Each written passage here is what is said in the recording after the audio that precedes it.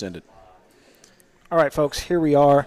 It is a Wednesday night, which is super peculiar, and we're in a brewery sitting down having some beers, having a sampler, per se, of some delicious beers. And I've got with me... My name is Brendan Souter. I'm the owner and operator of Range Project Group International, also known as RPGI. Sweet. And a little bit of background on this guest.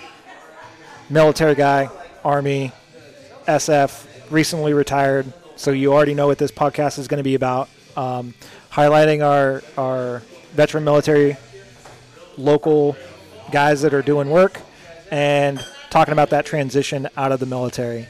And how it's going, and some of the success stories. Had some guys on in the past that talk about either the transition was easy because they had set themselves up, or it was just, hey, I'm getting out of the Army, I'm not re-signing, what am I going to do now? So what I like to do first off is just kind of go over the warm-up questions. So when you're getting ready to shoot a match, or you're getting ready to put on a match, do you have any match superstitions? You won't do this, or you have to do this, or something's got to be in your kit, or you got to have your lucky holster or anything? Yeah, that's a good question. I think superstition. So if you think about it, when you go to a match, what you want to try to do in training is you want to try to train things that are harder than what you're going to face in the match. So you'll do a little research on what the match is going to be, whether it's a 3-gun or if it's 2-gun, USPSA, and you start thinking about the things you're going to face in that. Try to replicate that, before the actual match. The thing that I like to do before I go to the match, one, I like to get some good sleep. There's nothing in this world worse than like going out partying the night before or getting crappy sleep and then going out to a match. So you need to stay hydrated, get some good rest, and then making sure that all my gear, I'm very, very meticulous on my gear. I want it to be like ready to go. So if you look in the match emails that I would send out to folks, I'd say, hey, show up with all your gear prepped, ready to go. Oh yeah, absolutely. Yeah. I mean, that's like a novel. Like I've shot a lot of matches, not necessarily your matches, but I've shot a lot of matches, whether it be 2-gun or USPSA or whatever. Like, I don't get those emails from other match directors. We do that because there's a lot of people that are coming out these matches that, we open these matches to anybody. We want all walks of life to come, and I think it's important that we kind of put these guys in the right frame of mind before they come out there. And, hey, I'm missing this. I don't have that. Oh, hey, you're getting a stage brief. Oh, I got to load my mags. Like nobody. Come out there, everything jammed up, ready to go. And I do that. I've been doing that for the last six or 7 years, and it's been a really good thing. Because the feeling you get when you show up to a match, and it's just your nerves are up. You're looking for people that so you can shake hands and drop down, that nervousness about it. But the one thing I do also is I'll try to find out if there's a place that I can do like a warm-up bay. And there's a signature drill that we run out at the farm. We got this from Casey Eusebio. It's called the 20 Alpha drill. Whether you're shooting a 2-gun or, a USPSA match, you do this drill and make sure that your gun is running right. It's 4 strings of 5 rounds, right? Make sure that the gun is running right, and you're pressing triggers, you're getting that, recoil management, and now your nerves are down before the match starts. Apply a light coat of COP on your guns, man, you're ready to go. So I think that's always a good thing. And then the other thing that we've been getting incorporated into the matches now for my shooters, is that we do a dynamic warm-up. It looks goofy when you're out there trying to look cool, but, man, holy shit, it's like, hey, we're out here doing yoga on the range, doing some jogging and all that jazz. But, you show you're limbered up, at that point, your gun's running, you're in the right frame of mind, and you're ready to do business. And I think that's kind of not superstition per se, but definitely preparation. It's everything out there for the matches. So actually my next question is match gear prep. So what are you doing with your kit? So for the listeners, like you're not a long gunner. You're more of a USPSA, PPC,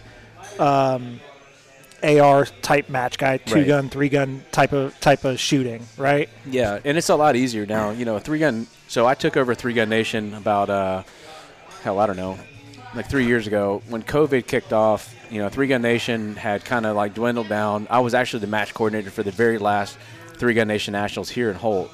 And eventually ended up taking that over. I got the 3-gun trailer. You can see it out. Yep, I saw it out there. I was like, what's that doing out here? Yeah. So that's ours now. And what's cool is, like, when you had 3-gun, you had to address the shotgun, the rifle, the pistol. Right. This area, 3-gun just didn't seem to catch on. So 2-gun was the thing, and that's kind of how we started.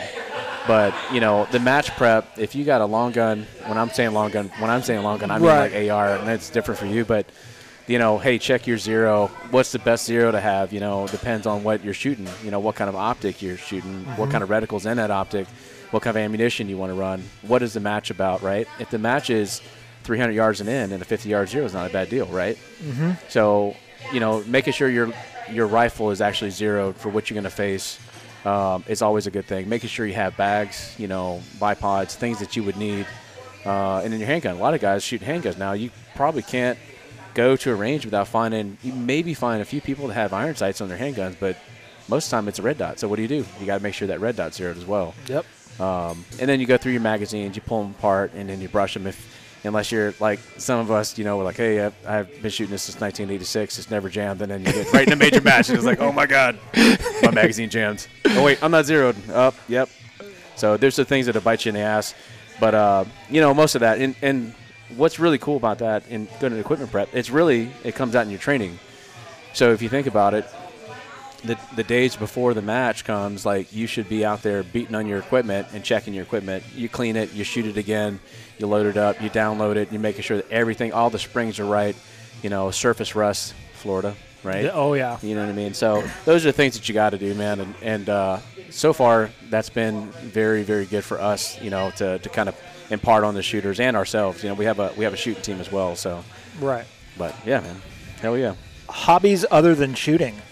All right, dude. So hobbies other than shooting. This is like a really hard question that somebody from another organization, government type, asked me, and it was really hard to answer. But I love hiking. Being here in Florida, it's not. Yeah. I've been to the highest point in Florida.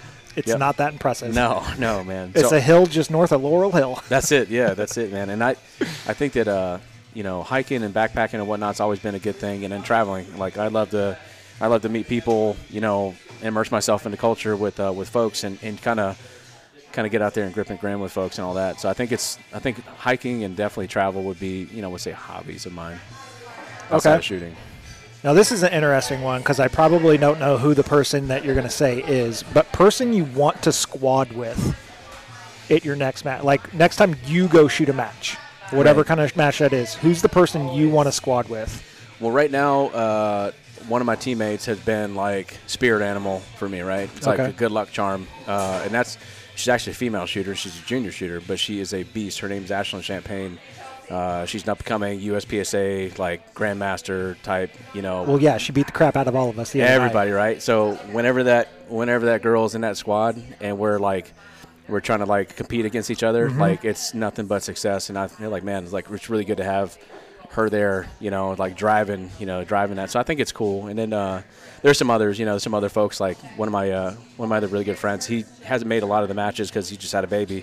But Jesse Rodriguez, and it's really just for the shit talk aspect. Oh, yeah. He's a former 18th Zulu. He was a team sergeant when I was a team leader. And just having Jesse around, too, is just like, again, another thing, spirit animal. So I would say those two, but definitely Ashlyn because she will drive you. If you're not on it, she'll get you. Oh, yeah. I saw her video that she posted of the stuff at the match, and I was just like, no wonder why she won. Like, killer. I was taking like 35 seconds on stages. She was taking like 14 seconds on stages. It was crazy to watch. It was ridiculous. Yeah, like the first stage, I think the first two stages, I looked at her dad, and I was like, yeah, she's going to win this match. That's crazy fast. Yeah, she was killing it. Match you want to attend that you haven't? Okay, so there's a couple right now, and they're USPSA matches. There's one I'm signed up for right now. It's in Texas. It's called I think it's a Dragons Cup. Okay. And that is supposed to be like one of the best. People say that's one of the best USPSA matches that they've had so far that they've seen. The other one is World Shoot, for IPSC. I wanted to shoot PCC Worlds. They keep changing the location. It's IPSC, so IPSC and USPSA. IPSC's the father of USPSA, generally. Stepchild, yeah. Right. So, IPSC's all over the world, and I've been shooting IPSC in these other countries. But, man, I want to shoot the World Shoot, with PCC and see how I stack up against Right. you know, the guys in the world. You know, that's kind of what I'm looking at. But definitely haven't done that yet, and I want to kind of get that going. Yeah. So what is your PCC gun? So the PCC that I got right now, I got a Beckett Customs upper. I have a KE Arms lower. I'm left-handed, right? Okay. So it was hard for me to make it GM when we did the classifiers because I could never change the magazine fast enough on that PCC because I was always coming back with my support hand to go back and get the magazine release. So KE Arms actually makes a lower that has an ambidextrous, magazine release for left-handed shooters. So once I did that, the next time I went to a classifier, I made GM. I was like literally just a fucking mag change. Yep. Yeah, that was it. And running a Hyperfire trigger in there. Got the Hyperfire clips. I got a Seymour red dot that's on a Unity tactical riser. We do that. The reason why we do that is because you can keep your head up a little bit. Head up higher. Yeah, yeah. It's like the 193 mounts on ARs. Exactly. So heads up ball game. I could transition to targets. I could kind of keep my head on the swivel a little bit easier versus staying way down in the optic. But that's what I'm running right now, and it works really good. I think I've had great success. I have a Kinshot buffer in there as well. Okay. And then I'm running Callaway ammo, 115 factory new, and that thing is like, it's pushing like 145 power factor, and it's just so smooth, man. I can make it sound like a machine gun when I'm out there on the farm.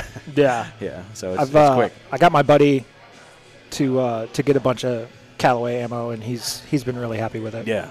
They make great ammo, man. I mean, I didn't like actually seek them out. There was a time where I think I had like 4 55-gallon drums of brass. Mm-hmm. I was just sitting on. We all have that problem. I got them at the house right now. And that was like, hey, we could change it out for ammo credit. And I was like, whoa, man, that's a great idea. I was like, well, I go up there and I take this stuff up there to change it out for ammo. And, they give me, I think at the time it was like almost $2 a pound because it's all clean brass, Mm-hmm.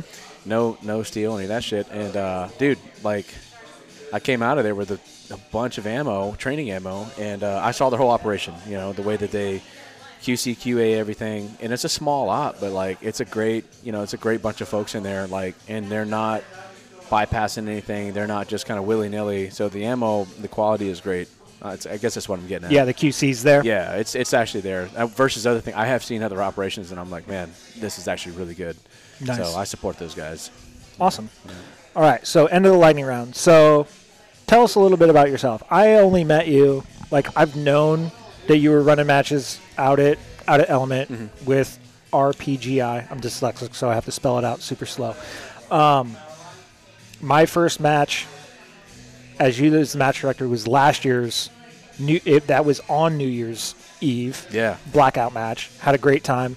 Came back for this one. Didn't know my friends were showing up. Yep. So I got to hang out and see those guys that live out in Alabama. That was super fun. What did your military career look like? Like, where are you from? Like, what inspired you to join the Army? Did you go straight 18 series? Or did you start with the MOS cross-train? Like, give me the origin story. Yeah, man. I think I've told the story like 4 times in the last couple of weeks, but and it may change every time, just a little bit. But I'm a small town guy. No shit, there I was. Yeah, no shit, there I was. No, hey, but no shit, there I was. All right, so I'm from Culpeper County, Virginia. It's probably a place that you've never heard of. Nope. And it's a small town. It's a farm town. I grew up on a farm out there. I used to have cows, horses, chickens. I mean, dude, we had 100 acres, and we whittled it down to about 20 acres before my parents sold the place. And for me, my idea was to join the Army when I was 17. My dad wanted me to go to college and play football. I was a football player in high school. Okay. I had some, significant offers to go play, at other colleges and all that. And I wanted to join the Army. And my dad wanted me to go to college, play ball, and come back and run his businesses, contracting and all that, building houses. So he didn't say yes to the recruiter when I was 17. I ended up graduating, and I was kind of just like floating around, like doing odds and ends job, building decks and all that, and helping my dad out too. And one day, I remember it would rain probably for about a week straight. I had no work.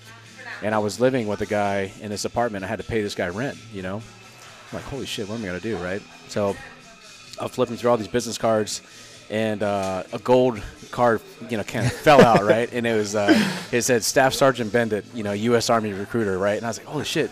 And I remember this guy because he used to say, he'd shake your hand. He goes, "Hey, Staff Sergeant Bendit, don't break it." And I was like, "Man, what is this?"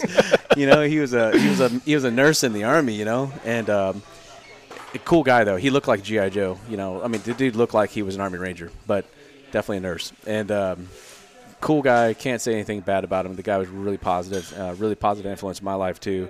So I call him. I call Staff Sergeant Bendit at the time. And I was like, "Hey, it's Souter." He goes, "Oh, hey, what's up, Souter?" And I'm like, "Hey, I'm ready to join right now." And that dude came and met me at a McDonald's, and I went to MEPS and processed, and I got a 11 Bravo Ranger contract. Okay. And dude, holy shit, didn't tell anybody I was joining the Army. I just rolled out, and imagine this is 2001. I roll out before 9/11. Okay. Joined the Army to be a Ranger. Don't tell anybody. My first phone call home was to my parents after 9/11, like 9/12, right? And I'm like, "Hey." So you were in boot camp? I was in basic, yes. I was in basic training, and I was in CQB training, right? Mm-hmm. And that's when the towers hit. It was in CQB training, and called, and they're like, "Hey, why are you in Fort Benning? What's the deal? What's this? What's that?" It's like, "Oh, I joined the Army." And they're like, "No, get out of there." And I was like, No, I'm going to be a Ranger. And they're like, "Oh no, don't do that." So that's it. And then I ended up graduating, went to airborne school, went to RIP, which is Ranger Indoctrination Program. Got stationed at 175 in Savannah, Georgia, right? Yep. And I was there in the line, and I went to Afghanistan, went to Iraq, and man, I was very blessed to have the company that I had. Man, the guys were great. We lost some guys out there and shit like that. A lot of things went down, but very fortunate to have that experience. And then fast forward, I was like, "Hey, well, you know what I'm going to do? I'm going to go to college." So I volunteered. I did recruiting. And I did recruiting for a year, and I signed up for these 3 college classes, right? And if anybody's listening to this, just please pay attention. I'm already smiling. Oh, dude. So here it is. I'm like, "Oh, man, recruiting's easy." It wasn't easy. It was crazy, crazy hard. And I failed my first 3 college classes using the U.S. Army's TA, Tuition Assistance Program. Guess what I had to do? Pay it all back. Pay it all back. So I was like, "Well, college ain't for me." That's $750 a class. Yeah, dude. Times 3. Yeah. Everybody. Oh, man. So I paid that money back, and I went to SFAS instead of going back to regiment. I was supposed to go right back to Ranger Regiment. Right. And then this is a really cool story, by the way. So at the time, this guy named Master Sergeant Lagnetto, which is now, I guess he's a sergeant major, maybe retired. He was the LNO at Ranger Regiment. And Okay. he calls me and says, "Hey, Souter, man, we're gonna get you going back to first battalion, and we're gonna put you in SECO again and all this. You ready, buddy?" I'm like, "Yeah, hey, Roger, Sergeant." And I'm all motivated and shit.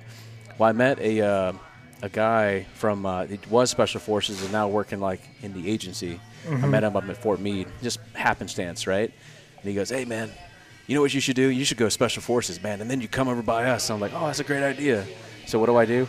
I call up, Master Sergeant Lagnetto. I was like, "Hey, Master Sergeant, guess what? I'm going to SFAS." Dude, this guy completely did a 180. He's like, "Hey, listen up, motherfucker. If you don't make it, you're going to Korea, Roger." I was like, "Whoa." Click, hangs up. And I'm still talking to him. I was like, "Nope," he hung up. So guess what? I go to SFAS. You got to fucking make it, because if you don't, I'm going to go to the regular Army. And I was not made to be in the regular Army, brother. I can tell you that. I was not haircut, boots, uniform kind of guy. So I mean, I am not in the Army, and I haven't been in the Ranger Regiment, but they already hold standards pretty tight. Yeah. So I would think going to the regular Army would be almost a step down in rigidness, but an uptick in admin, stupidity. Yeah, admin, all the You have to sit in the motor pool till 1700 because we can't let you go because you're not adults. Right, and you're not going to get rewarded for being the best shooter, the best assaulter, the best PT guy. Yeah, it's not going to happen. I mean, I had buddies that went off and they went crazy until they went to SF. Mm-hmm. Being in the 82nd or 3rd ID, they're like, "Man, until I got to SF, I was losing my mind." Right. But Ranger Regiment was a great place, man. It was a great place to grow up. That's basically my background. Ranger Regiment. I did a year of recruiting, tried to go to college, and then went to SFAS, and I ended up going to. And what is SFAS? It's Special Forces Assessment and Selection. Okay. And that's essentially a 1-month course to kind of say, hey, you are, trainable to be a Green Beret. Right. And, once you get that done and they select you, if you're lucky and you do the work and you get picked, you'll go to the Q course, right, qualification course. And that's depending on what your job is. I got picked to be an 18 Bravo, which is a weapons sergeant. Weapons sergeant. I got a weapons sergeant in Spanish. And the original pick, check this out, the original pick was, I think it was 18 Delta, and I got Mandarin Chinese. And I had a friend at SWCC, and I was like, hey, man, you got to get me out of this shit. He's like, what? I was like, I don't want to be a medic. I want to be a weapons sergeant, and I want to speak Spanish, And he's like, okay, all right. So I got 18 Bravo and went to the Q course, and my Q course experience was probably very, very different from everybody else because all the guys from regiment, we walked on water. Like there was, dude, I swear to you, there was nothing. I probably could have got kicked out of the Q course like 5 times, but they treated us like gold. They let us, teach the SUT course, the Small Unix Tactics. My instructor, he kind of just walked up. He's like, hey, you guys, you Rangers, teach your buddies how to do, small unit tactics. How to do this. So we pulled out a Ranger handbook, and we're like, hey, cool, let's do it. Let's knock it out. Like you guys already know battle drill 1 through whatever by the back of your hand because you've been in regiment. It was freaking awesome. So I got treated like gold in the Q course. It was academically, there were some things that were kind of tough because I think they do that. They have to do that. There was some physical stuff in there. But, man, if you're like a ex-Ranger guy or ex-infantry guy, the physical stuff is nothing. At that point, you just stay in shape, keep your body, healthy, and then, study. So get through the Q course, and I got assigned. Is there a lot of studying in that? Because, everything that you see, you see the Discovery channels, to be a Navy SEAL and to, Ranger and CCT, all these special warfare guys, but you never see, the classroom aspect of it. Well, dude. So, what is that classroom aspect? So when you're in MOS phase, so I was in 18 Bravo. We had to study, all, foreign weapons, right? We had to know, the nomenclature, how to, take them all the way apart, put them all the way back together, diagnose what the problems were. We had to learn mortar, how to lay a mortar. And laying a mortar isn't just hey, let's put this base plate and put a tube on the ground and drop a mortar round into it. I mean, you have to do math. You have to get a plotting board. You have to use ballistic computers, and there's all these things. So you azimuth, reverse azimuth. Yeah, dude. So it was a lot of shit. And then, call for fire. We had to learn call for fire as well as 18 Bravo. So 18 Bravo stuff, study all that. The 18 Deltas have it the worst. The 18 Deltas dude, are going. That course is so long. So long, right? So that's those guys, very a year academic. to almost 2 years. Yeah, and I used to take that for granted until till later on. I went to the warrant course and I went to the intel course and all that. There was a lot of tests, it was very, very academic. And everybody who was getting cut from these courses, it wasn't because they can't PT or man, they just weren't in the books. They weren't studying, and a lot of that was college level study. Right. But it's not a gentleman's course. Yeah. So. And for me, I appreciated. I had a friend of mine, Chris Schweitzer. He was on my ODA. I ended up going back to college, by the way. But this guy, he made it impossible for me not to go, on a long, long trip to Afghanistan. He goes, hey, man, are you using your TA? I was like, I already tried that, buddy. It was really bad. And he goes, hey, well, I got your first 3 books. Sign up for this class and sign up for this. And I was like, no, I don't know. He was like, hey, let me see your shit. He signs me up for 3 classes, and he mentors me through, my first 3. So I got my associate's degree early on, what was it, 2009 or 10. And, Chris, this guy, man, he's just straight up. He's like, hey, I already bought these books so you can use mine. He made it almost where I couldn't say no to it. Right. And then I just got into the books and then, ended up getting a bachelor's degree from college and stuff like that. Online, obviously, because you can't. You can't. Yeah, you can't do that shit. You can't do that, especially with your guys' ops tempo and training and I'm getting a taste of that being at Herbie. Oh, dude, it's wild. Stuff pops up. I walked in after the holiday break and I look at the calendar. I was like, what is this training that I'm going to in Jacksonville? You just stay busy. No notice. They're like, oh yeah, we need you to go RSO training. I was like, well, I guess I'm the guy to do it. But the thing is, man, I'm sure we're going to talk about this a lot. When you get out, you're going to miss that. And it's going to, oh my God, I'm going to get all this time back. But then it's going to be, you're going to have that urge to go, and there's nowhere to go. And I'll probably get to that a little bit later. But yeah, so get to SF, and I go to this team, and it's they call it an ASOT team, right? Okay. Advanced Where did you go after you got out of Q course? 7th group.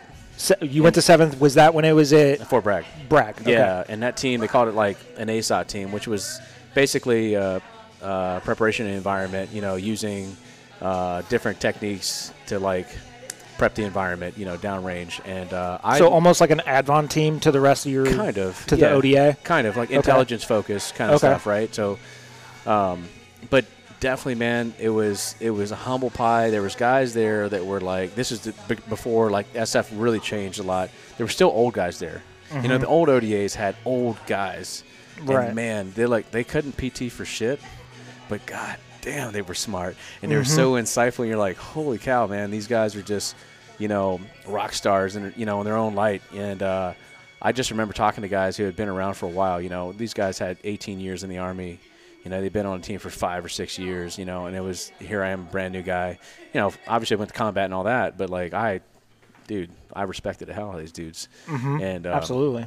So I get there, and the team, we had these guys for a little bit. The team changed out. First mission was Paraguay, and that was where I was like, oh, the first taste of team life and what this is about. And very different. So, do that for a little bit, and then I go to Afghanistan on an 18-month-long mission. I rotated into that 3 times, doing, full beard, man jams. 18-month? Well, back and forth. So I ended up doing, I think 13 out of the 18 months or something like that. That's pretty long for like an ODA rotation, right? Right. We just held that mission for 18 months, and we had a sister team doing the same thing. And that was super interesting. I never felt more like an SF guy on that because, again, we were using basically using the preparation environment techniques to kind of navigate that side of Afghanistan, if you will, right? And kind of get ready for, something bigger that would happen. And can't really talk too much about that, but at the end of the day, like super, super like privileged to be able to do that. The guys I was working with were some of the best, the NRHC guys were some of the best. I mean, it was very, very, I was like, holy shit, how did I get to be able to do this, Right. And just very privileged to be able to be a part of that.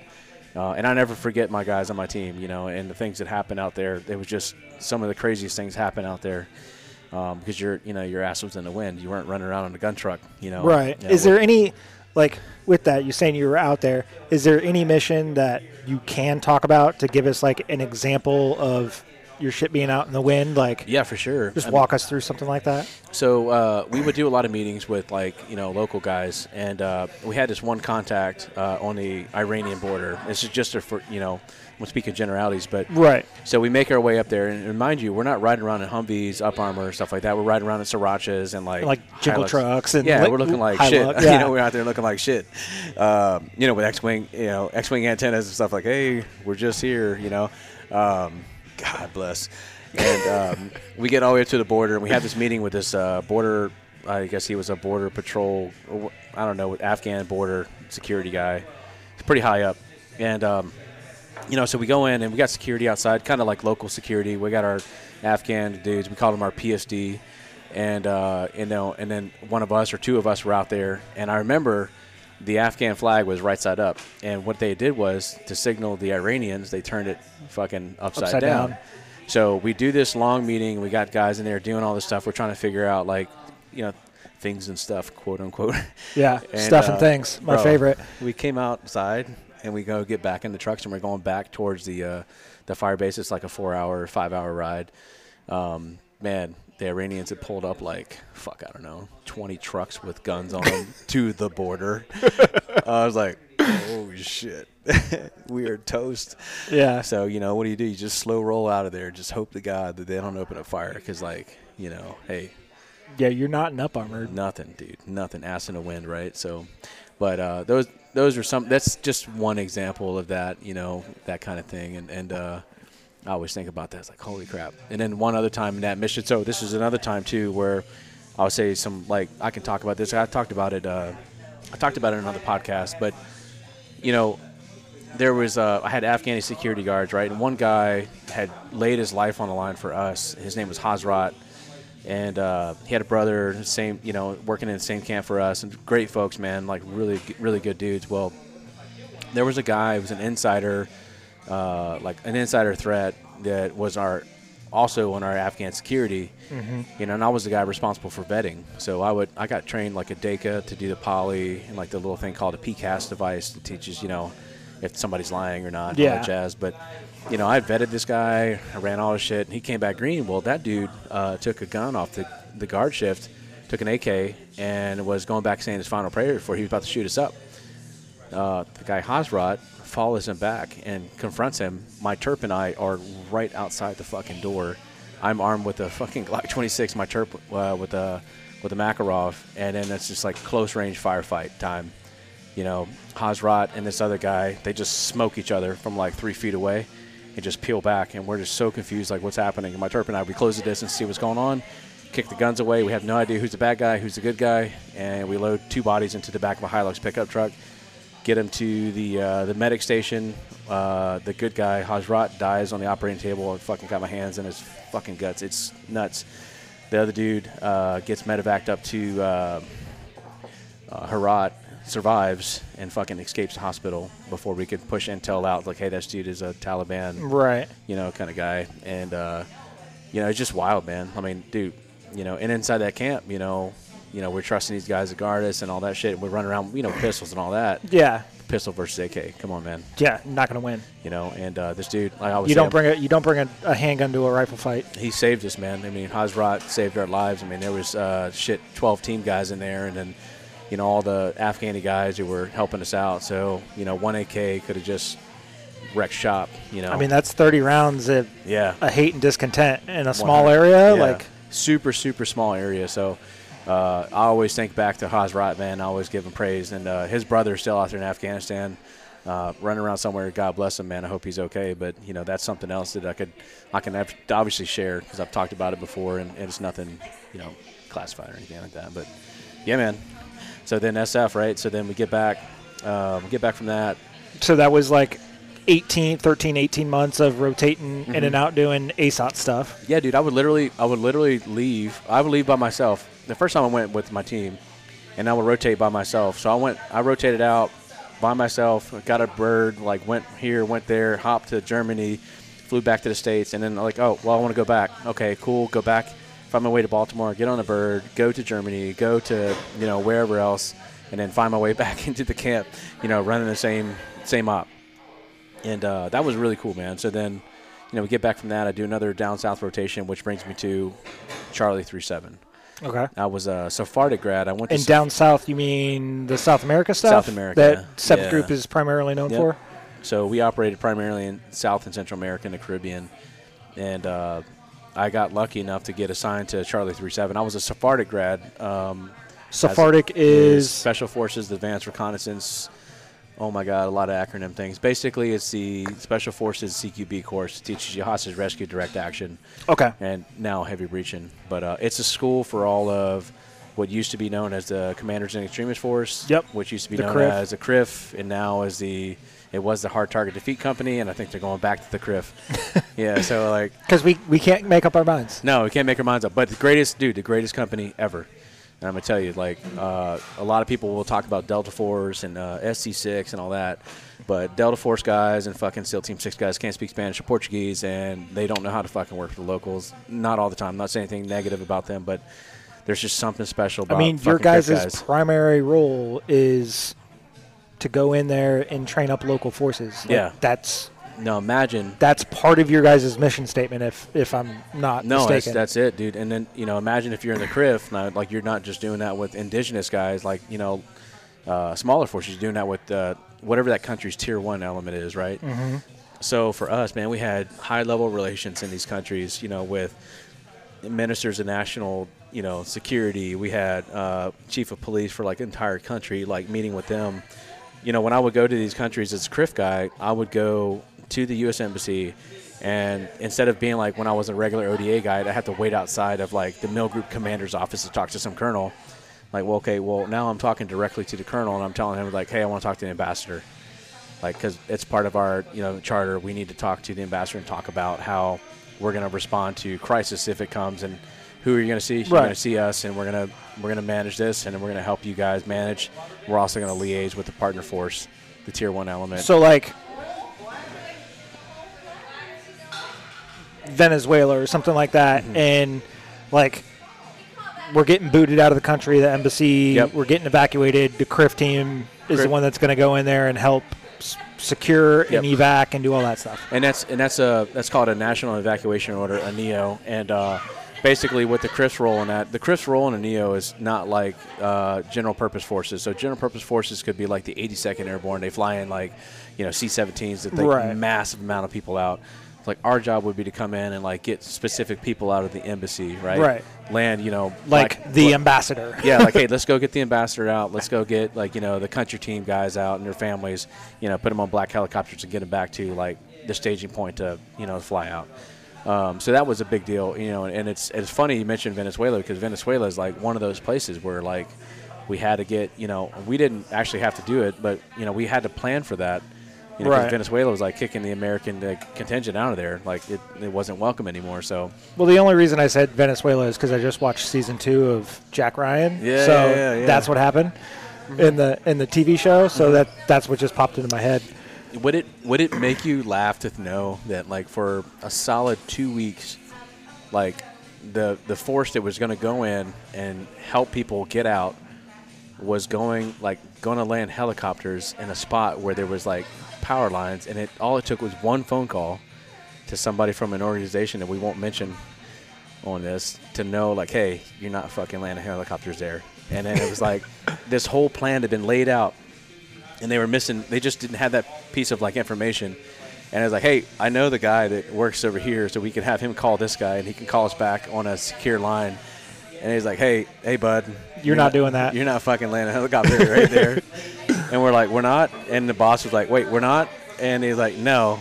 He's like, why didn't I have this information earlier? He's like, literally because nobody picked the fucking phone up to call somebody. Right. But, that's the thing about being in the CRIF, man. You were tied into all these different, like, organizations, and it was truly flat comm. So, again, man, I can't say enough of good things about Charlie 37, man. It was, dude, I basically got in that unit. I was there for almost 10, 11 years. More than half of my Army career was in Charlie 37. And I got to be a part of some really, really cool missions, man. And, things that nobody will ever hear about. And people, they didn't really get blown out, or, you didn't deploy the assault force, the Southcom. Is like, well, there was all kinds of other weird shit that went down, We literally have U.S. forces in damn near every country on the planet. Like, the hotbed of Iraq and Afghanistan isn't the only show in town. Mm-mm. So it's hard for people to know that. And I just always thought it was cool, man. So definitely Charlie 37 was a good place, and that's where I ended. I was when I got there, I started off, I was in the assault force as an assaulter, and then I moved, and I became a cell leader, which I was in charge of 5 guys. Best job in the company, man, being a cell leader. And then I became an 18 Fox, which is Intel. Okay. And I ended up going into the warrant officer program. I came back to C-37 after a little bit of time on a regular team, on a Halo team. And I took over as a team leader. I was an assistant team leader, and then a team leader again. And then at the end of my career, I had a really good captain, and I worked for him and stuff like that. And he kind of helped me through my transition. So I got on a positive note. The best mission that I ever went on wasn't even a combat mission. It was a training mission down in Brazil with, I talked about Jesse Rodriguez. Jesse Rodriguez was a team sergeant, and I was on 7332, or old days they call it 792. And the team was good, man. The team was so good. The guys that were on that team were guys that you look for to be in an ODA. Like, not you can't tell me nothing. They were sponges. Like, they were ready to be wrong. They wanted to learn. They wanted to hang out with the local guys. They wanted to work with the Brazilians, And on that trip, we ended up having the Brazilian coach, which is the Tier 1 element in Brazil. Okay. And we had the 160th helping out with us. Yep. My ODA, and I had some guys from Fort Bragg come in and help out. And it was a bunch of us, dude. And we were flying around on black helicopters in Brasilia, landing on buildings and doing, realistic, missions on, realistic targets. Obviously doing U-team rounds and all that jazz, force on force. But you can imagine flying around a capital city in a black helicopter, fast roping onto a fucking, a theater. I just want to fly on a helicopter. Jesus, man. Hey, I was the assault force commander, and I had, my ATAC computer, and I was just like, hey, you know what? This is really cool. I don't know if I'll ever get to do this again. And, I was thinking of holy cow, man. So how blessed. And then working with Jesse, we worked really well together. And then we were also in my first SF company together too. He was on a different team, but I've been knowing Jesse for a long time, man. And dude, Jesse's awesome, man. I can't say enough good things about him. And we had a really good team, really good vibe. And that trip would go down as one of the best J sets ever in 7th Group history. The kudos coming from the embassy, for what the guys did down there was just amazing, man. And I felt like, hey, it's like that, that fadeaway shot in basketball. I was like, holy shit, that was awesome. So everything after that, we got a new captain when I got back, so I took the assistant role. And then all I did was, like, support him, and which was good. This guy was really, really good, really good head on his shoulders. So it made it easy for me to transition, which was freaking awesome.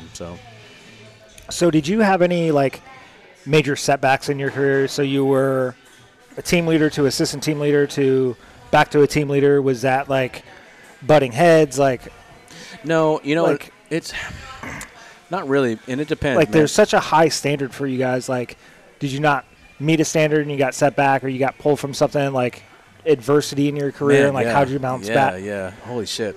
Yeah, so I'm probably the only SF guy you'll ever meet that didn't get fired for getting kicked out of country.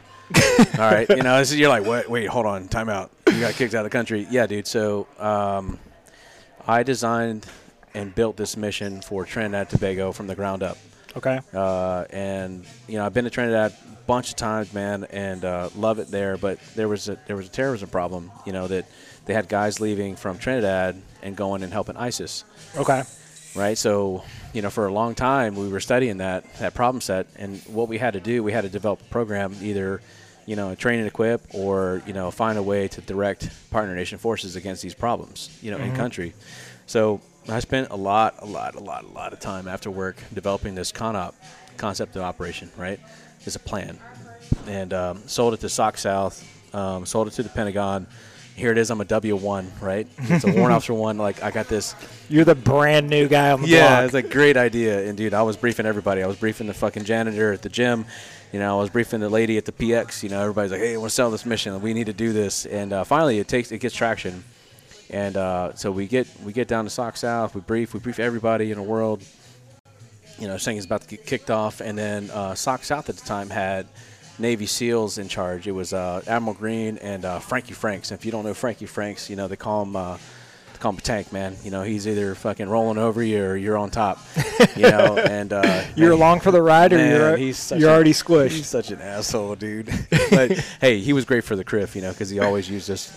But right at the last minute, I'm supposed to be the OIC for this mission, and then I get swapped out for a 04 Navy SEAL lieutenant commander, right? Okay. And this dude has no idea what is happening in Trinidad and Tobago. He has no idea. So we go to brief JTTF, which is the Joint Terrorism Task Force in Miami. They have a fly team that's responsible for Trinidad and the other places. And I'm briefing, and he's like, oh, hey, I think it's my turn to brief. I was like, hey, sir, just give me a second. I'll fill you in. And he has he's even been read into this thing yet. So he's super confused. We get down, and I've been to Trinidad. Shit, man. I think I've been to Trinidad by this time like 10 times, right? I know all the, the police guys. I know all the military dudes, all the high-ups. And I'm trying to point to this guy. You have your finger on the pulse. Yeah, and I'm like, hey, this guy's in charge. This guy's in charge, And I'm talking to the guys in the country team, like, hey, this guy's in charge. Well, they keep coming to me. Yep. So. Because you've been the point of contact for. Dude. So that got me in trouble, man. That got me in a lot of trouble. So, here it is, down here in this mission, and we're targeting guys. We're looking at these guys in country, and we're looking at guys over in the conflict zone. In theater, in the conflict zone. So, I mean, this is tied. This is all connected. And one day this guy, he's like, hey, you're not authorized to talk to these people. I'm like, wait, I've been talking to these guys since, like, last year. Yeah. He's like, well, you should have gone through me. He's like, as a matter of fact, I'm going to send you home. He goes, I can't be in charge while you're here. And I was like, what? Wait a minute, what? Time out. He goes, yeah, you're going to go home. You're going to go work at SOC South starting next Thursday. You're going to fly out, and you'll be the desk officer for this mission. I was like, holy shit, dude, really? And in my mind, I'm like, flashing to, like, throwing this guy off a fucking, 10th-story building. Yeah. I'm like, nope.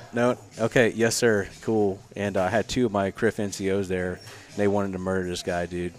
And so I got kicked out of country, quote unquote, kicked out of country back to the desk, and I'm supporting this mission from the desk. And what's funny about this is that I end up going around doing a bunch of shit, and I got kicked back in. So I got kicked out, and I got kicked in, you know. And then all of a sudden, like, I'm the guy, and they're like, hey, man, you're the man. I'm like, what the fuck just happened? Like, I don't know what's going on. They're like, no, man, that dude was a piece of shit. I was like, okay. You know, so, you know, kicked out and kicked in. Sweet. And it was hard because, you know, one of those things, you know, you think like, holy shit, what did I do wrong? You know? Exactly. Well, you know too much. You know, you don't recognize the environment. Some people like that need to be recognized. They want to be recognized, you know. So what was I doing? I wasn't recognizing the environment what I was in. So, yeah, I fucking paid the price, man. But I ended up going back in and doing some really cool stuff. I ended up going in, doing some really cool stuff, and then shutting that mission down. Or really just transitioning over to a different type of platform, and it worked out good, and it did. I mean, those guys, they ended up arresting, like, I think, I don't know, maybe 5 or 6 guys in a network. At the time, the laws weren't good. Okay. They still had British laws, so they couldn't prosecute these guys. But our influence in country and our efforts changed national level policy. I mean, the law, you know, in a sovereign nation.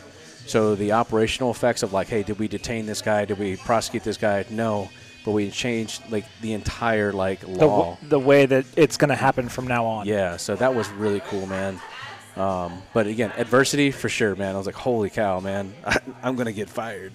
And my boss was like, hey, fuck the Navy SEALs. I was like, hey, no, we don't want to do that. Yeah. You know, and but my major at the time, Dan Pace, he's like, yeah, dude, he's like, no, I support you, man. You're good. Your job's always going to be good. One more. Give me one more of these. And can I just get a K9?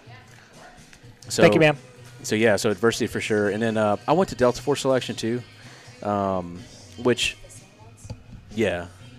turned out, like, good. It was good. And I think it's important to know, like, you know, guys who are in the military, like, you should try out for, like, special things. You should try out for special forces. You should try out for Delta Force selection. You should try out for, you know, whatever the next step is. You should always put yourself in those positions. And what it was like, I trained really, really, really hard for that, right? Thank you, ma'am.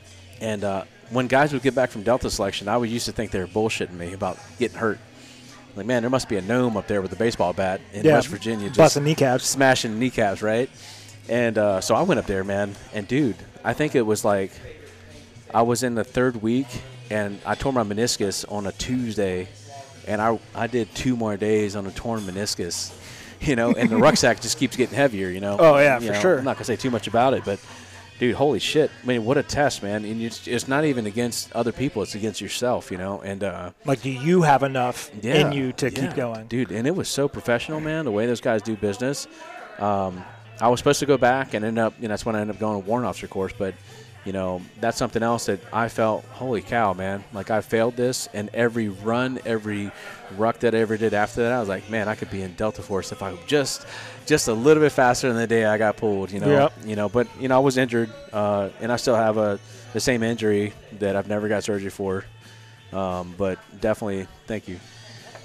Definitely some adversity, especially with the mental piece there. But, you know, and then this is another really cool story. So this is the origin thing really more than anything else. So RIP is the course that you go to become a Ranger. Right. And my friend and I, his name's Dante Ross, and he and I were like top dogs in this course. And we get all the way to the end, and we're at the swim test for RIP. You know? There's swimming at RIP? So there's swim tests. They throw you off a diving board with the blindfold on. You got to swim to the side. That shit's easy. That's nothing. And then they throw you in at 15 yards. You got to swim 15 yards with an LCE, low carrying equipment, like the belt. The old school stuff. Yeah, and an M16. And you got to swim like 15 yards. Well, dude, at this time, Dante and I, and we're best friends. Dante and I are like top dogs in this course. Dude, we jump in and we make it 5 feet. We sink to the bottom. They throw us in 3 times, and we're drowning. Like, dude, we're like drowning. It's like, oh my God. They're like, hey, Ranger, you want to do this again? Like, Roger that, Sergeant. Yeah, we keep going, dude. And it's like almost to the point of death. I mean, no shit, dude, like death. And dude, we get done, and Dante and I were just like super down, and I was like, man, we're not gonna make it. So this guy is retiring. His name is Command Sergeant Major Pertuz. I just got a message from my Ranger buddies chat. Command Sergeant Major Pertuz was at E7 back then. He pulls us into the locker room, and there was 10 other guys that failed the swim test, I believe. And he goes, hey, you two fuckers, you failed the swim test. Roger? We're like, Roger Sarn. He goes, but you guys are the top performers in the class. He's like, we're going to keep you on. Dude, there was no way. Like, anybody else would have failed us. We would have went to the 82nd or the third ID or whatever. Mm-hmm. That guy gave us a pass. And he goes, but check this out. He's like, every day when you show up to regiment, you're going to do PT with the guys, and you're going to go to the fucking pool. And, man, he was not lying, dude. I went to the pool every fucking day. Every day. So did Dante. And so when we went to Ranger School, you know, that's the same test that we took in RIP. It's the same test you do in Ranger School. And we crushed it, dude. We crushed it. So, you know, hats off to that. I almost wasn't a Ranger in the beginning because of the swimming. Who'd have thought? You know? I mean, there's not many pools in West Virginia. Dude, holy shit. So at what rank did you cross over to a warrant? So I was in E7 getting looked at for E8. And when I went, I think I was getting ready to get put on the E8. I was a shoe-in for E8. Like, it was easy. I pissed off people going warrant officer. I was supposed to be somebody's team sergeant in the company, and which is cool. You know, being a team sergeant is fucking really cool, right? But it only buys you 2 years. Right. You can only do so much time before you got to go back and pay your dues. Yeah. So being a warrant officer was a great thing, man. 6 years on the team, man. You know, it was like fucking awesome. And I've got a warrant buddy that's over at 7th now, Sam, and like he did the same thing. He's like, yeah, I want to stay on team. You're about Trevino, right? Yeah, Sam. Yeah, Sam did the right thing, man. Yeah, he got that. He's going to get 6 years on the team. It's going to be the right answer. I mean, it's a really good answer too. I mean, you get the best of all the worlds, man. He's big and he's goofy and he's ugly as shit, and I love him to death. That boy can shoot his ass off, and he can shoot. Yeah, he's fucking hilarious. You know, we did Forces Commando together too, man. That dude's wild, man. You know, he's a bodybuilder as well, right? I didn't know that. Yeah, dude. You should ask him for his bodybuilding stuff. That dude can cut like nobody's business. He's ridiculous.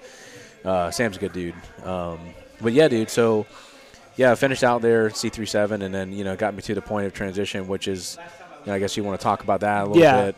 And so like, when did you know, like, okay, I'm ready to pull chocks? Was it like, did you always just think I'm going to do 20 and punch, or like, was it your family influence? Because I met your family last year. Yep. Because not only was it your blackout or Friday Night Lights shoot, but it was also your retirement party. Yeah, yeah. Like, low-key, small, like, you did some really cool stuff. Like, you had some guys that you'd been kind of training with and mentoring that were wanting to go to selection. I think one of them was military, one of them was civilian that wanted to get into it and go X-ray contract or whatever it was. But, like, when did you know you were ready to pop smoke? So I thought I was going to stay in for like at least 24 years. I had this idea that I was going to stay in, you know, at least 24 years and kind of go that route. I started RPGI on a kitchen table in Trinidad and Tobago. I want to say it was 2019. Okay. And the original company was Range Project, and Range Project was I had a partnership with some guys out in Freeport, and it was a 40-acre range, and it was just a private range out there in Freeport. We're going to do this thing where we train and do all this stuff, and like, hey, this is going to be the stuff. Well, we had different visions, so I dissolved that company, and then in the midst of that, I started RPGI. So I was like, man, this is really cool, and in RPGI, in theory and concept, and it's been called different things, 10 years before, but I always had the idea to do this company, and I thought, man, what a great adventure, right? If I could do, this kind of company that does these kind of things, and we can build the community, we could do, what we're doing now, and so that's where I started getting a glimmer of hope, like, hey, man, this is what it's going to be like from the outside. But I'm an intel guy, and I was an assaulter, I was a warrant officer, team leader, assault force commander guy at times, and I had all these options for government contracting, and I still am like signed up as a government contractor for a company. TS is still all that shit. Right. And but I was like, man, can I make it without being part of like Uncle Sam, right? Right. And I think we're all kind of scratching that itch. Yeah, dude. Yeah. So it's like, hey, it's scary as shit. I'll be honest with you, man. It was scary as shit. But then I got this idea. I was like, man, you know what? I got all this really cool training. Like, I'm really good at networking and talking to people. I'm going to give it a shot. So, I started building on RPGI early on. And I was like, well, that 24-year thing started turning into like 22 years. And it was like, all right, 21 years. 21 yeah, years. Like, all right. Now we're 20 years and just a couple, 20 years and 6 months. I think I did, 20 years and 6 months. And it was like, holy shit, RPGI works. I was like, holy, this works. And I'll tell you, man, like, once I had that idea, I was like, it was easier for me to say, hey, you know what? I'm going to retire. I did, all the disability stuff that you're supposed to do because your body's fucking trash. Your guys' bodies are trash. I mean, like, I got tinnitus, I got bad knees, I got a bad back. It's crazy. I'm not nearly as bad as other dudes, like, in the EOD community, like missing arms and all this crazy stuff. Desi out in Destin's, like, he's considered a triple amputee, quad amputee if you count a finger or two. But, like, shit's crazy, man. Yeah, like, it's nuts, man. I ain't got shit to complain about. I can wake up in the morning and stand up. Like, I got the good life. I was blessed, man, to get to where I was at. I think I had the company developed, and I had enough shit wrong with me physically that were like the disability thing. I kept telling people, like, oh, there's nothing wrong with me. And then I go to doctor's appointments, like, hey, there's these things wrong with you. Oh, by the way, you got TBI. Oh, by the way, you got perforated disc in your back. Oh, by the way, your knees, you're this, you're that, you're this. And I was like, holy shit. And, by the time I got finished, I had 38 or 33 claims. Right. And I was like, no, I'm good. And the guy at the VA, Herbie was like, no, dude, you're not good. You're not good. And I was like, wait, I'm not? And he goes, no, dude. He's like, you got, your doc is saying you got PTSD. He's saying you got TBI. You got this disc thing going in your back. Oh, by the way, are you still getting treatment for that? And I haven't, in a while because it's very, like, painful. They get the shot in the back and they burn the nerves, right around your disc. And, you're sitting there thinking, like, holy shit, man. I guess I do got a lot of things going on. Yeah.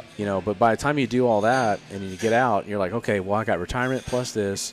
So how can I live, You can't stop doing things. You can't just like, oh, my God, I'm going to go play Xbox. Or some of these guys, they do shit where they just sit around and watch TV. But you can't do it. You got to keep moving, especially in jobs like us, It's very important, I did take – so, like, I get a lot of flack from a lot of people for a lot of negative self-talk, but I somewhat use it as motivation. But, like, I got 2 special needs kids. Yeah. Right? So when the COVID kicked off, they sent me home for 7 months. Yeah. I looked like you. I didn't shave. Yep. I didn't get a haircut for 7 months. I stayed at my house for 7 months. Like, couldn't go to the range. Like, they're like, you can't do this. You can go get gas. You can go to the grocery store. You can go to doctor's appointments. You can go to the pharmacy. Right. Like, what are you supposed to do? So I put on a lot of weight. Right. And I'm trying to knock it off now. Right. But, like, it's tough when you get older to lose weight. It is. Like, it's not like, oh, I'm just going to, like, work out a shit ton and go on a bunch of runs and then eat clean. Like, it takes longer when you're older. Yeah, it'll destroy your body. If you go for a long-ass run right now, like, it'll mess your knees up, your ankles, and all your back. I did a mile, and then I did another mile back-to-back. Like, I stopped because, like, I live in a cul-de-sac. So, like, I ran around the point and came back to the house. It's 1.3 miles. And I, like, walked the end of the cul-de-sac, came back to my driveway, and then, like, restarted it. And I was like, shit, my knee is killing me. Yeah. I'm like, it's just tough, man. I mean, 19 years. Yeah. Like, and granted, I have not done, like, the stuff that other people have done in our career field. But, like, I'm just old, man. Like, people age differently. It's a frame of mind, too. You got to think, like, so the things that you used to do to get in shape are not the things that you need to do now. Like, right. The functional fitness, that's always a good thing. And then, like, sprints. Sprints are awesome. Like the long distance running is super bad. Like, at the end of the day, like, at the older we get, if we do like a bunch of long distance running, it's just not good. You could do your cardio in some other way, bike, treadmill, jiu-jitsu. Yep. That's a whole body exercise, and it's also teaching you other things about your, how to work your body. But, those are things that I've learned. Like, holy shit, I used to be a runner. Like, I would go for like runs. I would win every PT event by running because I was a good runner. Like, now I'm just really good at sprinting and lifting heavy things. Right. And that's kind of what keeps me, like, healthy. So those are things, and, whenever time they tell you they want to cut on you and all that shit, I was supposed to get, coming out, I was supposed to get surgery. They were going to go through my stomach and put a plate. Mind if I close your tab? No, you could. You can go ahead and close it. Yeah. Yes, ma'am. Right on. Okay. Yes, ma'am. But, you got to think they want to cut on everything. Oh, my God, I want to cut. I want to put this in there. So they wanted to put a fucking cage around my spine. And I was like, hey, you know what? Let's just table that for now, and then we'll come back to it. You know? So those are things you got to look forward to. But, really going back to, 20 years, man, was it. RPGI was, booming. I had the matches, kicking off. We had already started doing the training. Those kind of things would really made it possible to get out. Because everybody wants to train with a special forces. Because everything's special forces. It seems that way, right? But when you're doing this shit, man, what I think is that there's a lot of guys who are special ops and all that running gun training. The things that I think, there's some indicators. Like, who should you take training from, right? One, when somebody's got a GM next to their name, right? Mm-hmm. It's like, oh shit, let me pay attention to that because that means Grandmaster in the USPSA. And that's a long road. That's a long road. Yeah, you gotta, sometimes you get match bumps, sometimes you get classifiers and all that, but you really gotta push it to get it. And GM and whatever it is you're shooting it's a big achievement. So I look for that. I look for people who don't drop the SF thing, or the special ops thing. Like, hey, I'm going to train you on fundamentals, and I'm going to go through this, and they got a good personality. You show up to somebody's training, and then, one, they don't have a med bag, they don't make you sign a waiver, they don't have insurance, and they're doing some random shit, and you're like, wait.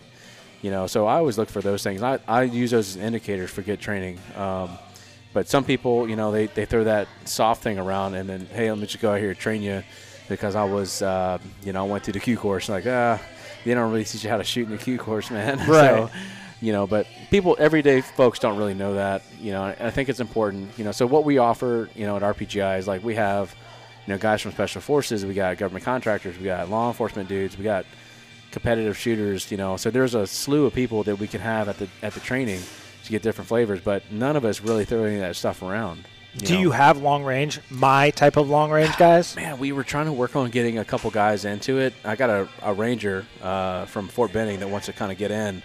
I can't remember his name off the top of my head, but would it by chance be Larry? I'm not sure. I'm not sure what his first name is. But I've had guys like, hey, do you got a long range guy? Do you need help? And the thing is, we haven't really came into that topic yet in terms of our training, but it's definitely on the on the horizon for us for gun training stuff. Right. So it's definitely a thing that I've been thinking about, but I don't, man. Dude, I shoot out to 500 yards. I'm like, oh, I'm good. Yeah, shit, exactly. I don't even know right? if I could do that right now, dude. I was in an Altus match just having fun, and I was like, man, I was shooting a target at 300 yards a mover. Mm-hmm. And dude, I was like, oh. Were you at one of the long range matches? No, or it was a 2-gun match. It was a 2-gun match. Dude, and I was like, I think I was shooting shit ammo, and I didn't zero my gun. I was like, man, you know what? I might need to get back into this 2-gun stuff.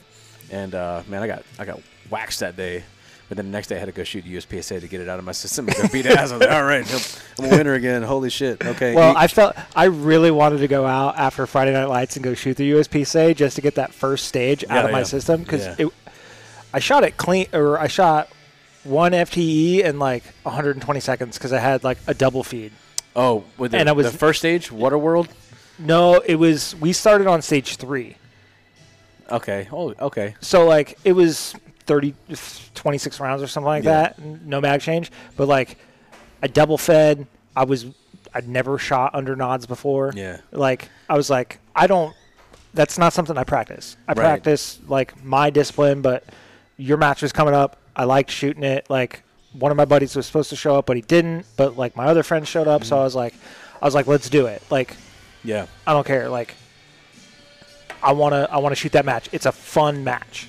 Yeah, we've been doing really good. I think that was our 18th night match, and so we run matches. So just to kind of give you some perspective here, my goal was to get out of the Panhandle. So I went to West Virginia. We ran a match up there. We've run 2 matches up there in West Virginia, and then we run a match in Colombia, in South America. Mm-hmm. We ran a match in Trinidad. We've run 2 matches in not Brazil, but Trinidad and Tobago.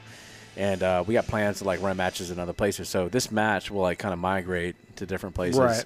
And the other thing that we got, that we got going on, we do the training, we got the matches, and then we have this other thing. It's a documentary called Shooting International. Okay. And Shooting International is Anthony Bourdain with guns. Oh, wow. And the thing is, not a lot of people know about it yet, right? So we have It's on the Panteo Make Ready platform. We're about to get it released for free because, like, I want the first season of Pilot to be free. You know, we went to, like I said, we went to Colombia, Brazil, Trinidad, and we go around. When we do shit like this, we drink beer, drink coffee, eat food, shoot guns, talk to people, you know, see what the laws and the rules are in that country. Right, for, like, what the flavor is. Yeah, dude. And it's so interesting as an American. And then going back as a previous SOF operator, going into a country where you had a brown passport, now you're on a blue one. Right. And, like, you can't just carry guns, and the embassy isn't at your back. You know, like, I've got a red passport, and I'm like, yeah. Yeah. You know, it's different, man. And that's out right now. I think we got the first episode is for free right now on Panteo, but I'm trying to get everything I don't else even know what released. Panteo is. Panteo is so Panteo was the guys that had, like, Pat Mack on there. They had Bob Vogel. All the training videos that used to come out, like, they were the guys that were, like, filming that and putting that on. Okay. And they've kind of dwindled down in recent history, but you know, they did a rifle video with me. It was a combat heavy rifle. Okay. That was one of the first things I did when I got out. And then they did the post-production piece on the Shooting International. Okay. So, and then we're getting ready to wrap up Brazil. So I got to go do some, like, interviews for Brazil. And so that'll be a big thing. But so we do stuff here in the Panhandle. We do shit like in other states, and then we're international. So that little I on the end of RPGI, yeah, you know, like, that's for, like, going outside and doing stuff. So, okay. So, like, you had the idea in 2019. Mm-hmm. You got out in 2021. Yep. So you kind of worked on it for 2 years while you were still on active duty, trying to figure stuff out, see if it was viable. You got your disability. You transitioned. What did you find to be the hardest part of transitioning? Like, like, not just in general, but also, like, as a team guy, right? Because you're there every day. You're with your team every day. Yeah. Like, so it's like a bad divorce, you know, getting out of the Army. Getting out of the SOF, man. It's like a bad divorce. It's like, you know, all of a sudden you got all this access to, like, you know, doing this special cool stuff that has a purpose, you know, you're making a difference, you know, on a operational strategic level in these countries. And now all of a sudden, like, boom, you're out. And you're like, holy shit. You go from 100 miles an hour to negative almost. You know, yeah. And so for me, I just started stacking stuff up in the schedule. And the one thing to know, man, like, when you get out, you know, your last paycheck, for example, is like, you know, maybe half of what it is. It depends on how many days are saved up and all that. But for me, leave and stuff like that, dude. yeah. So, like, I got out. I got a paycheck from the Army. I think it was, like, right at the end of December. So I got out January 1st of this year, or 2022 was, like, my first day of freedom. Yeah. I didn't get a real paycheck from, like, disability and retirement until March. Wow. Dude, so RPGI, like, having RPGI saved me. Like, I did a government contract in Costa Rica, all the matches, all the training to, like, hustle, and then survive. You know, mind you. Wow. Yeah, so I still got all the bills. 3-4 months before you got your retirement paycheck. Wow. And that's the hard for the transition. So for me, during the transition, it wasn't really so much like, oh, my God, I got to go do work, like, right now. I got a red line, make money, pay the bills, take care of the family, and I got the farm too. So I take care of the farm and run training and kind of get this thing kicked off. Did you find, like, I don't want to get into, like, personal finance, but did you find, like, would it be easier if you had a lower overhead as a family when you got out? Absolutely. Yeah, I would tell people that are getting out, you know. Like, if you can be debt-free when you get out, like minus your mortgage. Virtually debt-free is, like, the way to go. So if you get out and you got credit cards, car payments, and all that stuff, you're just like, man, hey, you're swimming, and you got, like, a 50-pound weight on your back kind of thing. So for me, like, I was swimming with, like, a 100-pound weight on my back. Right. You know, I got all the finances. I got the credit cards, the cars, and then the farm. You know, I got a mortgage on the farm. Yeah. And it's not much, but you still got still money. You still got money you got to pay. So you're like, you start looking at things in, like, dollars and cents. And you're like, holy cow. So the ideal way to get out would be to be almost, like you said, debt-free, got your mortgage, right? And then now you can kind of get an idea of what you're doing. And I said no to, like, several jobs, you know, were like $90, $100, you know, some odd $1,000 for the idea that RPGI, because it was going to worked. make it, yeah. Yeah, and it did, you know. But, you know, there were some months I was like, man, I was doubting, like, holy crap, man. You know, this is a slow month. Right. Is this going to be good? And then boom, somebody would sign up like, hey, I want to do this training and this training. I got a group of 20 people, you know, and then I would go, you know, roll like 20 people, you know, a couple $1,000. I'm like, all right, thank God. Okay, now we can make it till the next 2 weeks. And but then once the disability and the retirement check came in, I was like, all right, and I could breathe for a second, and I could start placing stuff on the calendar. Well, motherfucker, I didn't do that.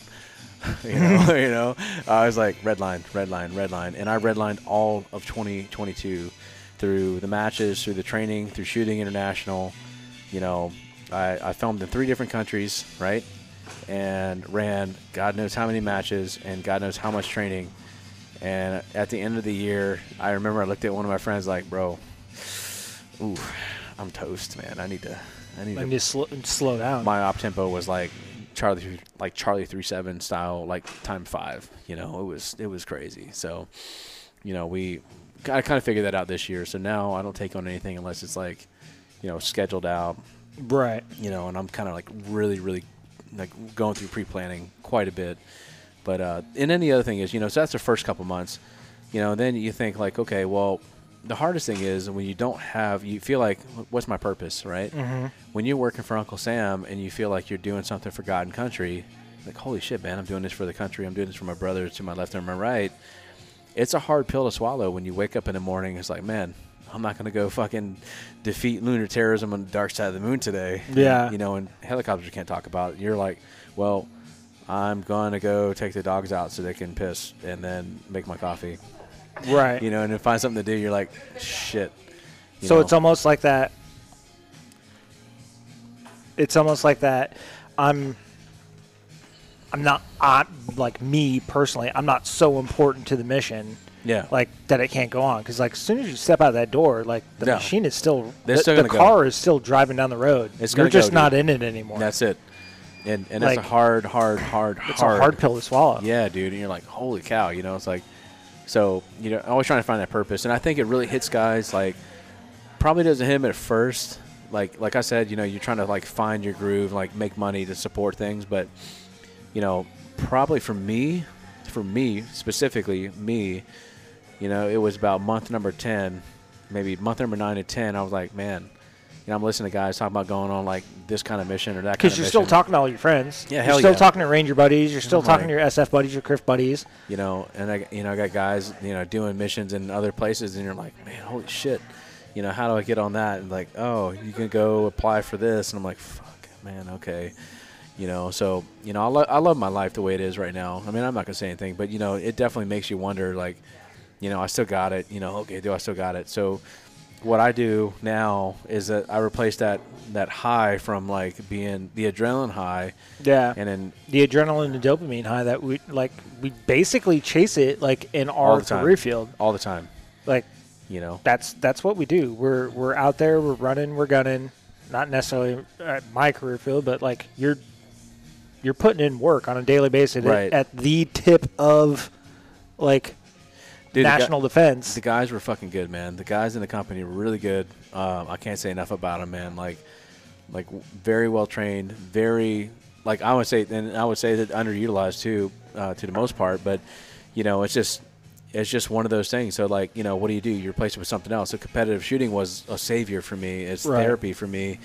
And I think that, like, you know, getting out, you know, and like, hey, you got PTSD, you got TPI. Like, well, dude, give yourself something you could control for at least 30 seconds at a time or 60 seconds at a time on a course of fire. And that's competitive shooting.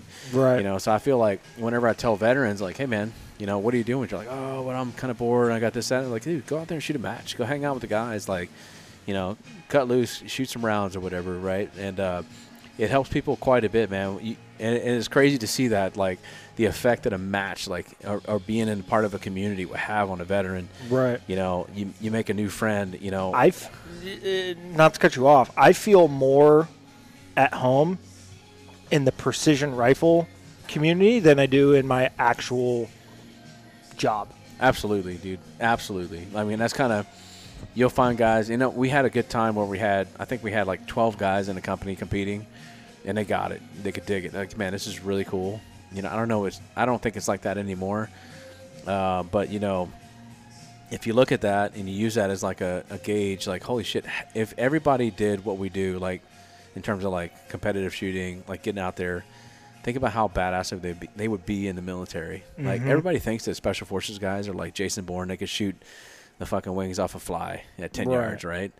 Well, dude, you'd be surprised to know that most SF guys, I mean, a brand new guy at the Q course, you know, unless you teach him how to shoot that pistol, he's not going to be able to shoot that pistol the way you think he is. Right. You know, and that's where I think like having the guys come together for, you know, shooting matches, even just a local match, USPSA or something. Right. Like it's good, and it'll take that guy and it'll take him to the next level. That's how, for me, I became a very good shooter in the unit, was going and shooting competitions. Matches. And then I would come back and just wreck shop.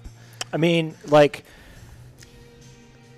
I think that's the reason why we don't see a lot of military in my specific PRS realm. I don't see a lot of military dudes shooting, is they don't necessarily want to know what their capabilities are and are not. Right. Because, like, oh, I'm a sniper in XYU unit, Right. like, I'm the top shit. But then you go out to a US, or you go out to a PRS or an NRL match, and you get skull drag, Right. and you're like, oh shit.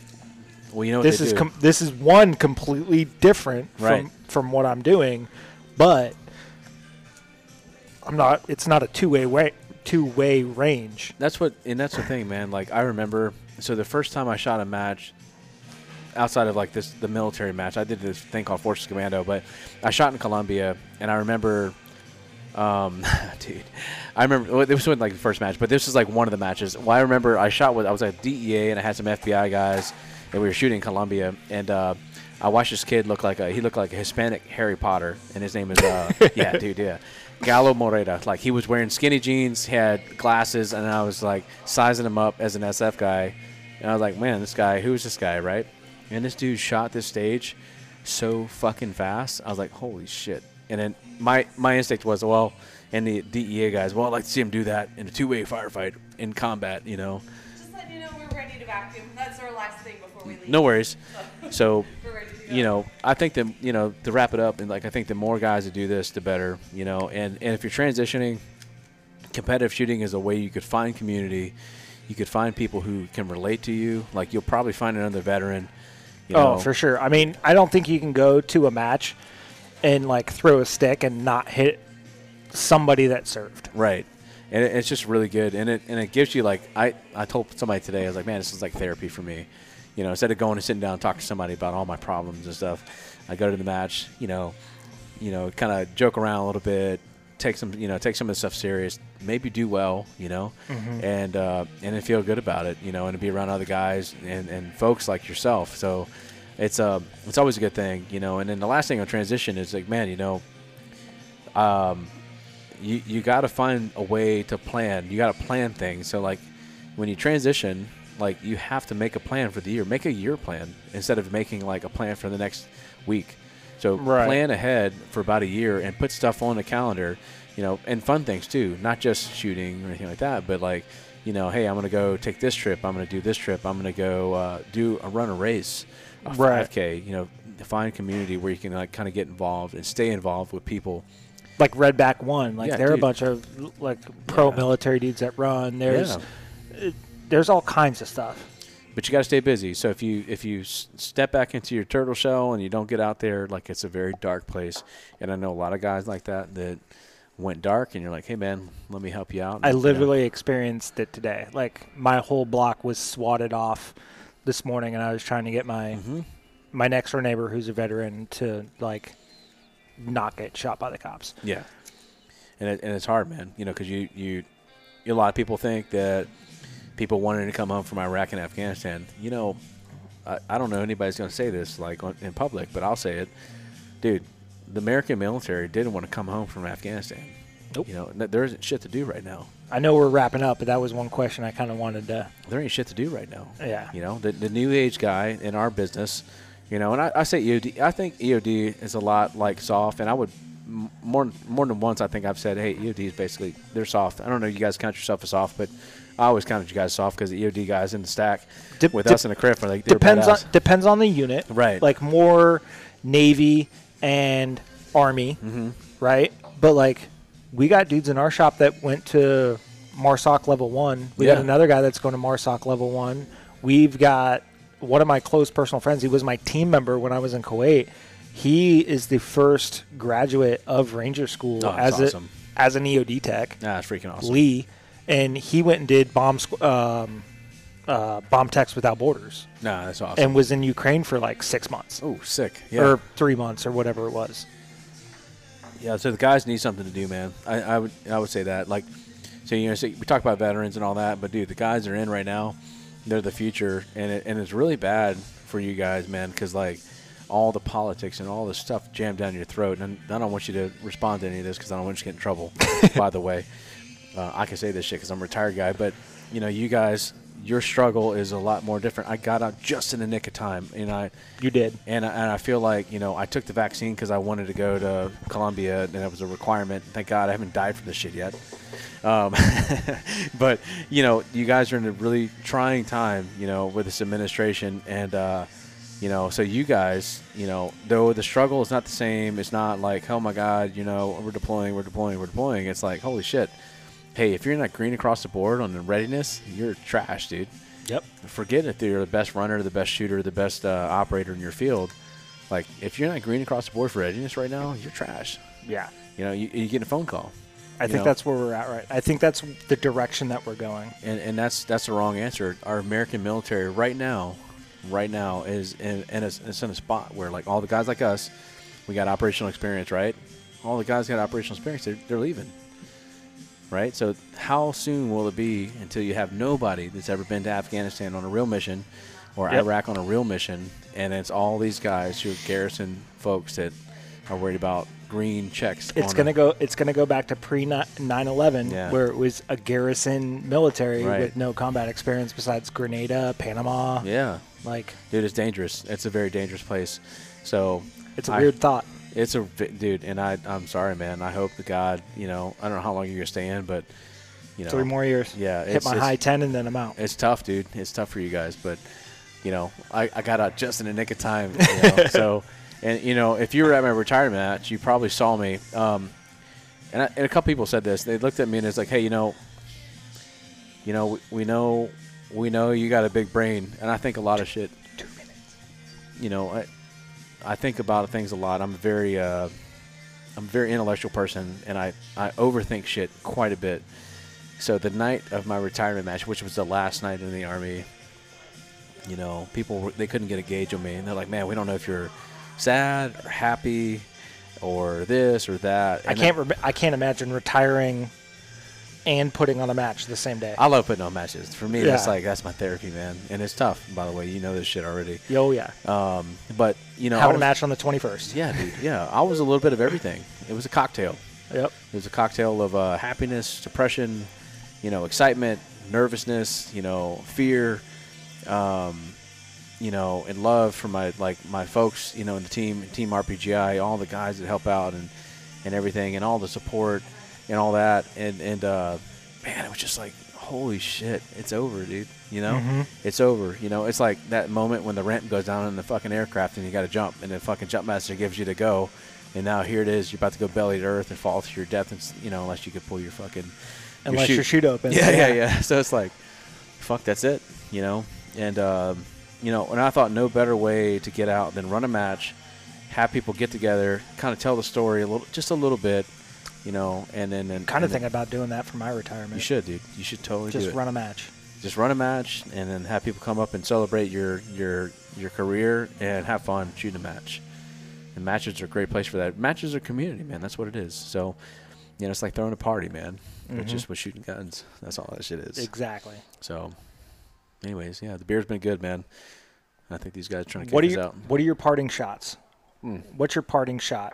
So, whether it be for the young guy coming up in either the Rangers or coming up in SF or the guy that just got out of the military, what's your parting shot?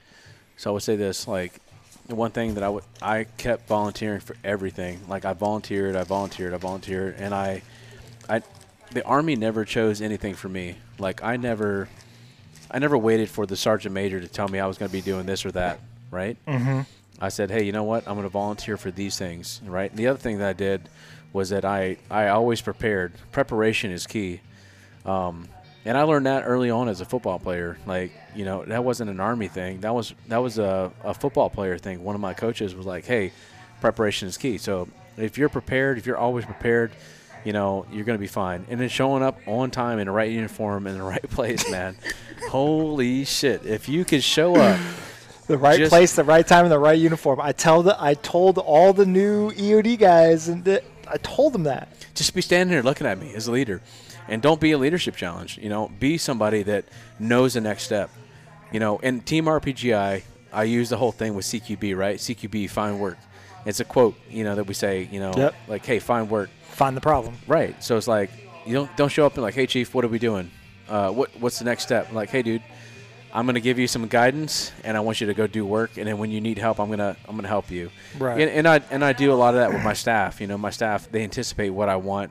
Basically, I give out, like, hey, these are the stages we need set up. These are the things we need to do. This is training we're going to do. All right, cool, man. Hey, go out there, find work. And be somebody that can be an asset, not a liability. If you become a leadership challenge, then you need to find another job. Yeah. You know what I mean? If I need to tell you every single thing you need to do, then you need to find another job. Yeah. Especially in our field. Like, if you're, you know, in the regular military and you're trying to learn yourself, I'm sure. But, like, if you're somewhere special or, like, EOD or something like that, you need to be, like, on it. Yeah. You know, you need to be prepared. You need to be thinking ahead and all that. And then get educated.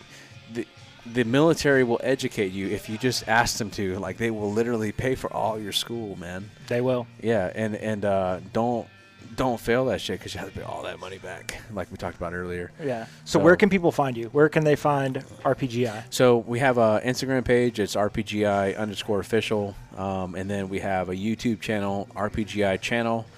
And then our website is rpg-international.us.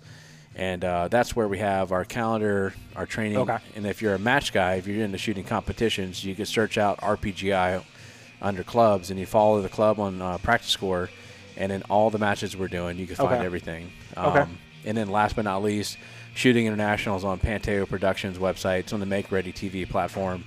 Episode 1 for Colombia is actually free, and then the remaining episodes 2 through 6 will be free as well, starting in February. Okay, awesome. Cool, well, man. Once again, I super appreciate you sitting down with me. Yeah. I've had an Army guy on, but I haven't had an Army SF guy, Ranger guy on. And outside of the precision rifle world. So greatly appreciated, and I'll see you at the next match. Hell yeah, buddy. Thank you. Awesome. Thanks. Yep.